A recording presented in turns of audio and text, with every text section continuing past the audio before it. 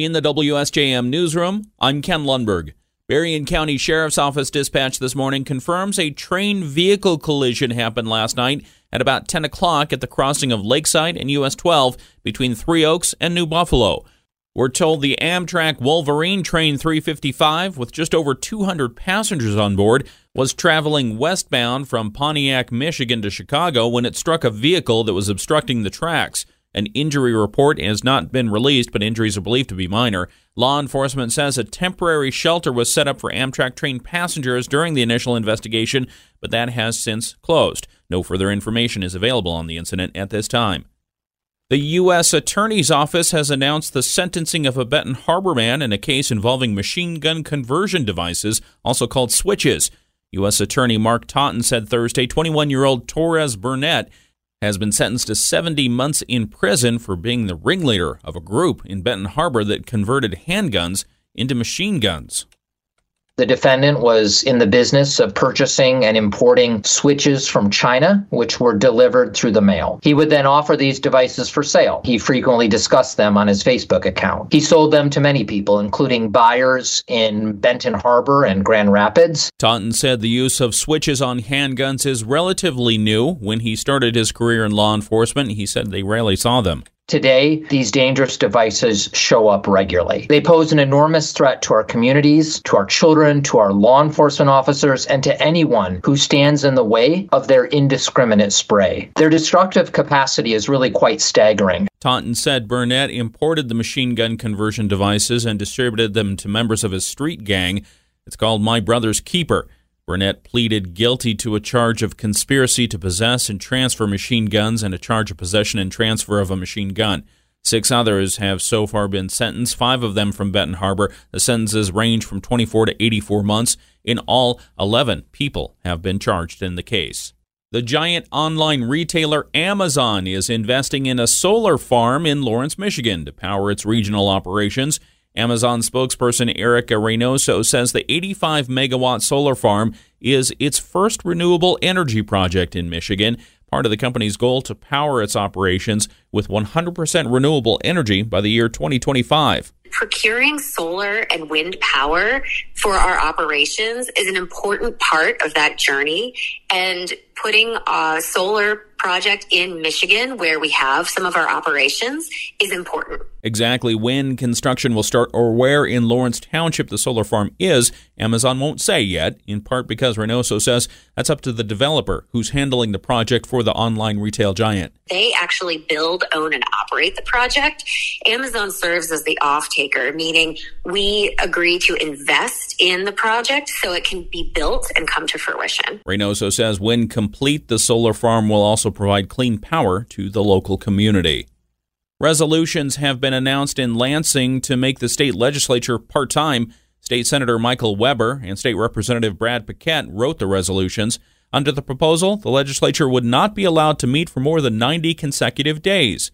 Exceptions would be made for extraordinary occasions, but Paquette says part-time lawmakers would be less likely to be lobbied. We also failed to pass a lot of transparency and ethics reforms from last week. So this is the next opportunity that we have, and should be the number one priority to devote energy to changing that stat about 16% of the public thinks that we're in office with the right intentions. So a lot of energy around this, bipartisan energy. A pair of resolutions were introduced after the legislature adjourned on the earliest date since 1968.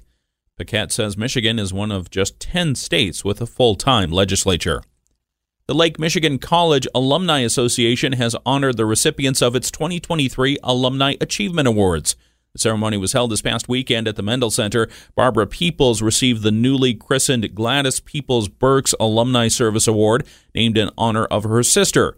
Kim Vincent Picard received the Clarence Beckwith Distinguished Alumni Award, and Chokwe Pitchford received the Alumni Achievement Award. Barbara Peoples received the Gladys Peoples Banks Alumni Service Award for her work as a teacher with Benton Harbor area schools and volunteerism at several organizations, including the Krasel and Berrien Community Foundation. Kim Vincent Picard received the Clarence Beckwith Distinguished Service Award for her work with groups including the Rotary Club, Junior Achievement, and the Niles Chamber. Berrien County Commissioner Chokwe Pitchford was honored with the Alumni Achievement Award for his work as a Berrien County Commissioner and around the Benton Harbor community. LMC Foundation Director Doug Schaefer says the college knows its alumni make a big difference in the community each day, and it wanted to share their stories. The Michigan Department of Transportation is advising drivers of a traffic shift on US 12 in Niles. The agency says crews will shift US 12 traffic to a new temporary ramp and crossover today and begin removing the existing US 12 pavement and earth embankments in preparation for the bridge removal, set to start in the spring. During the traffic shift, US 12 will be down to one lane in each direction at M51. Eastbound US 12 traffic will use temporary ramps and a newly placed traffic signal, while westbound US 12 traffic will use crossovers, temporary ramps, and a newly placed traffic signal. Northbound and southbound M51 will stay the same, but with short-term lane closures. This $27 million project includes removing the US 12 bridges and ramps at M51 and replacing the interchange with a new intersection and indirect left turns, also called Michigan lefts. The project includes repaving and rebuilding 1 mile of US 12 and 2.7 miles of M51. The fundraising effort for a new playground at Silver Beach County Park has been going well. Berrien County Parks Director Jill Adams tells us they're looking to replace the current playground equipment with something more modern and accessible. The county has been asking people to contribute.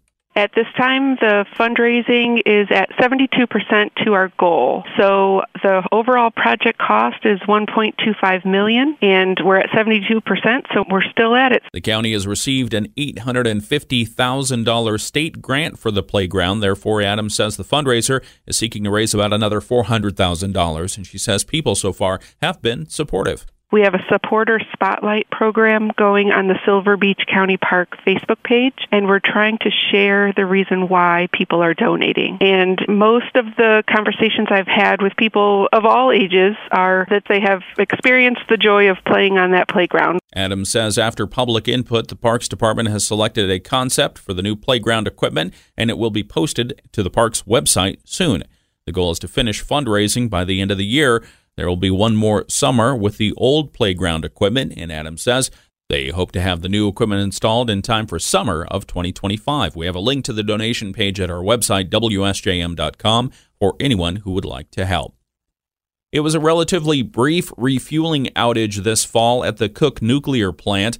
As we reported on Thursday, refueling of Unit 1 at the Cook Nuclear Power Plant is complete. Spokesman Bill Downey tells us the maintenance done was routine, but there were a few key projects. One of the things that we did is we took apart one of our low-pressure turbines to do some inspection in that, and that's hundreds of tons of equipment that had to get lifted and moved and disassembled and inspected and reassembled, and this is just one project. And then it had to be put together so that our main turbine was able to spin again at 1,800 RPM, over 400 miles per hour at micrometer tolerances. Downey says about 1,000 additional workers were brought in for the refueling.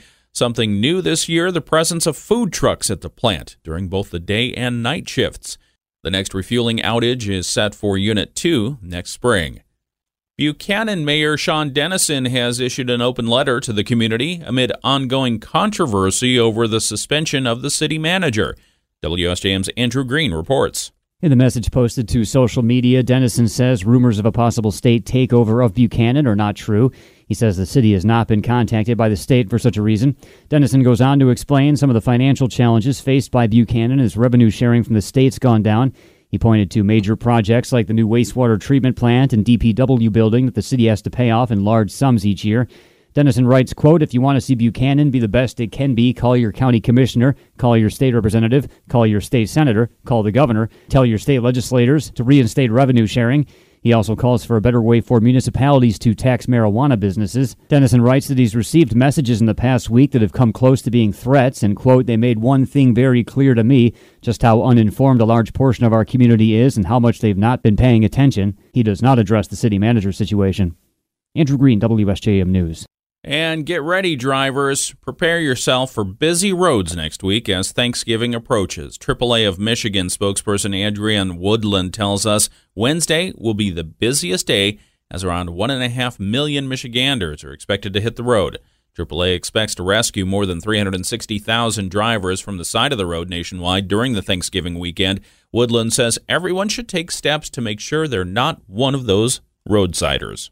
The best way to prevent a roadside breakdown is to have your vehicle properly maintained ahead of the holiday. So before setting out for your road trip, you want to ensure that things like your tires, your battery, and your brakes are all in proper working condition. And also don't forget to pack an emergency kit for added peace of mind. The most common reasons drivers seek AAA assistance are flat tires, dead batteries, and lockouts. Woodland says if your car becomes disabled and you have to pull over, get as far off the shoulder as possible, turn on the emergency flashers, and remain with your vehicle as long as it's safe to do so. She also reminds drivers to give plenty of space to vehicles that are already on the side of the road. In the WSJM newsroom, I'm Ken Lundberg.